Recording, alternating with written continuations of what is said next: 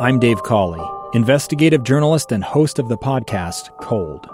Don't miss Cold's new Season 3, where I look into the unsolved disappearance of Sheree Warren, a woman last seen leaving her job at a Salt Lake City office in 1985.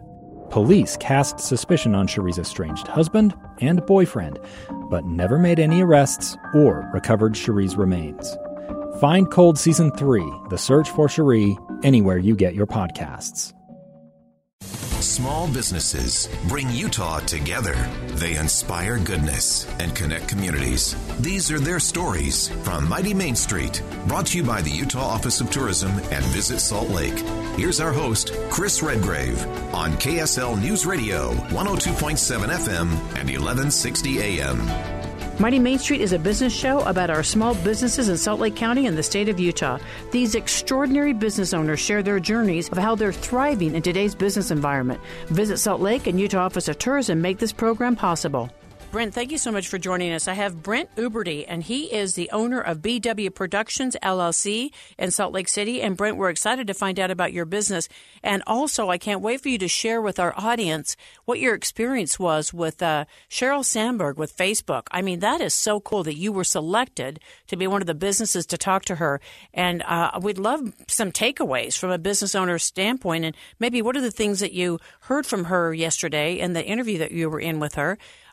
Or panel that you were in with her that you'll want to share with people starting their own business? Yeah, well, first of all, thank you so much for having me. I really appreciate you allowing me the opportunity to share my experience with Sheryl and also talk a little bit about small business.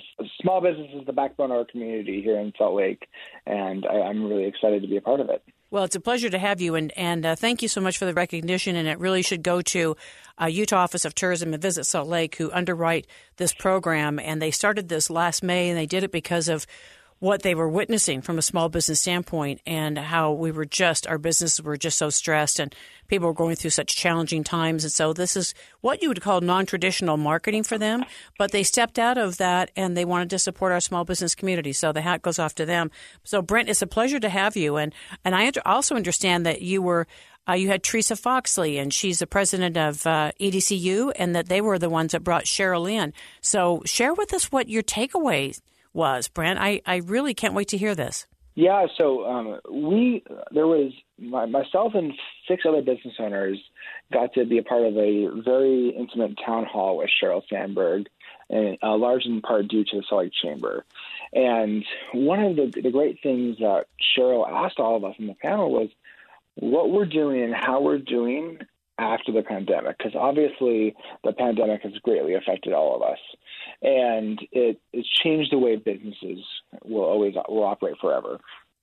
So Sheryl talked to each of us about things that Facebook is doing to help small business, and then also talked to just in general how small businesses are adapting to survive in this current post-COVID, I guess I should say in COVID workforce and world that we're all living in.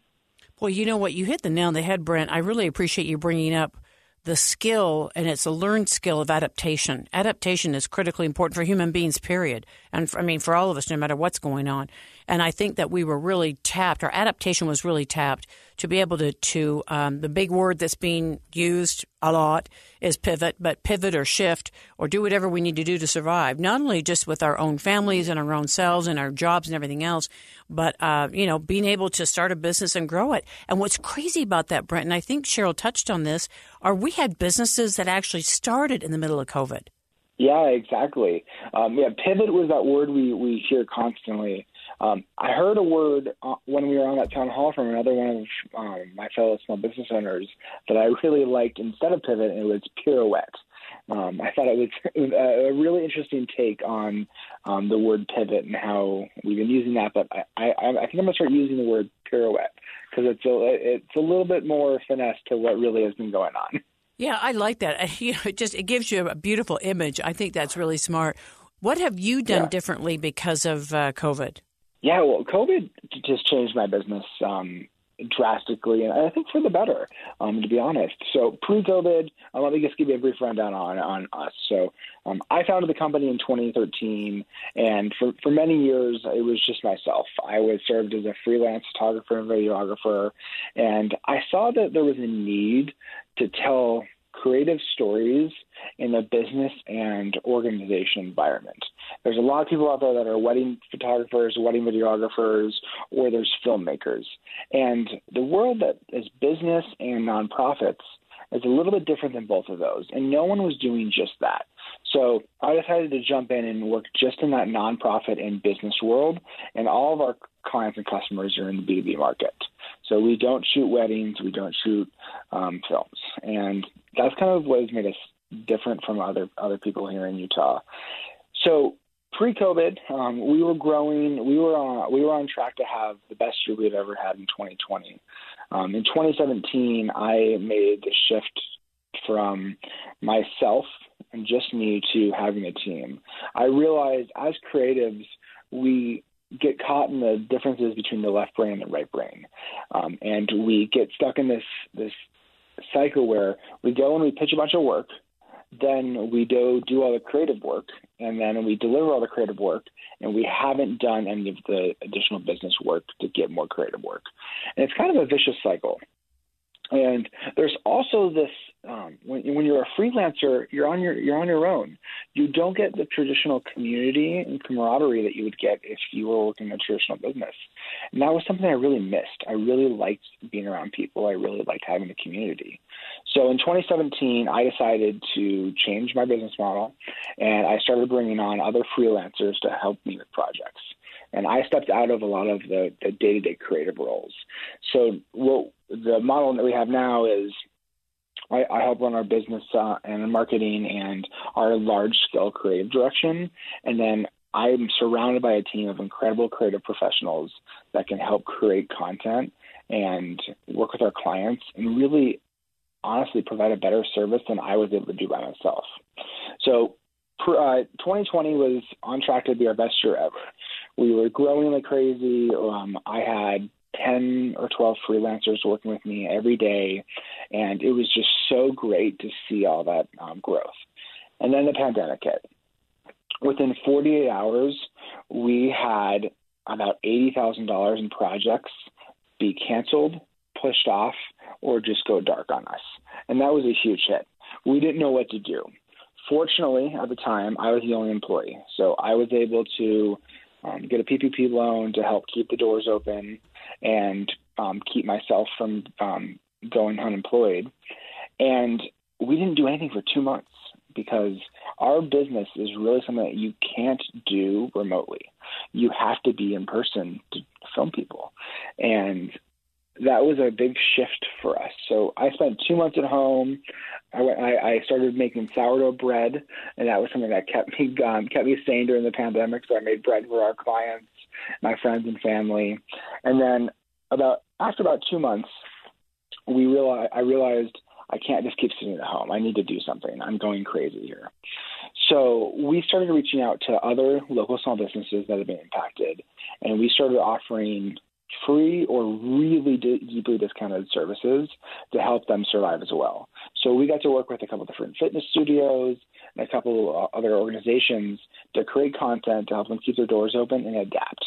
And going back to our comment about pivoting, everyone was trying to figure out, how do we pivot? What do we change? What do we do differently? We really wanted to step up and help other companies figure out what we could do. How is that working for you now? I mean, if you offered your services, which I think is so generous and gracious of you, for free, if you offer them for free, which makes sense, it kept you busy, it kept your skill honed, how are you able to now either go back to those clients who you were so generous with and say, we still wanted to work with you, and I mean, how do you get back into charging again? It was a unique situation, right? So a lot of what we did is we just built those relationships. I think one of the most important things in business is relationship building, and I've really built my entire business on relationships. I really value the friendships that I've made with my clients and with my network. And with that, as we were starting to open up again, people understood that we were just trying to help everybody survive during the pandemic, and that we have to keep our doors open as well. So having that conversation about having to charge for work again really wasn't that hard. It did change my mindset just overall, though. We didn't do a lot of pro bono work. We constantly were getting asked, hey, we have this scalar, this fundraiser, can you offer your services for free? And it's hard to do that because we're a business too. We're trying to stay open. Sure. We're trying to keep our freelancers and our employees paid. So what we did every year is we sponsored an event with the Utah Nonprofit Association. And that was kind of our catch-all of, okay, we've helped all of the nonprofits by helping the Utah Nonprofit Association. So we've kind of checked that box. Yeah, that makes sense. Post 2020, I've kind of changed my mindset on that. So we've had some huge shifts within 2020. We actually have hired 5 full-time employees, and then we have an additional 5 part-time employees.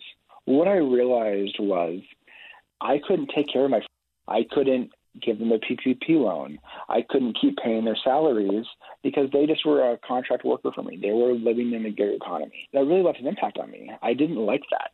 I wanted to be able to help provide for all the people that have helped us grow as a company and have really relied on them for their employment. So I made that shift over to an employee and employer model, and one of the best things I've ever done for my business. Hey, Brent, you know what? We're going to take a quick break. We're going to be right back. I have Brent Uberty with me, and he's with BW Productions. We'll be right back. If you want to hear this interview again, download the KSL News Radio app or listen anywhere you find great podcasts. Just search Mighty Main Street. We're coming right back on KSL News Radio, 102.7 FM and 1160 AM. 2 years ago, Americans watched in horror as a crisis unfolded at the Kabul airport. She was tear-gassed and beaten. Images of thousands desperate to escape Taliban oppression filled our news feeds. More than 80,000 Afghans made it to America. But the story didn't end there. It was very cold. There was no power, no heat. Who would help our newest neighbors? I'm Andrea Smartin. In Stranger Becomes Neighbor, you'll hear the stories of some remarkable refugees who left their homes and their dreams behind, only to start over from zero. Their only possession was 3 blankets. And you'll meet Americans who stepped up to help them. You want me to come when you deliver your baby. What can one person do in the face of an international disaster decades in the making? That's Stranger Becomes Neighbor. Find us at kslpodcast.com, follow us on Apple Podcasts, or anywhere else you listen.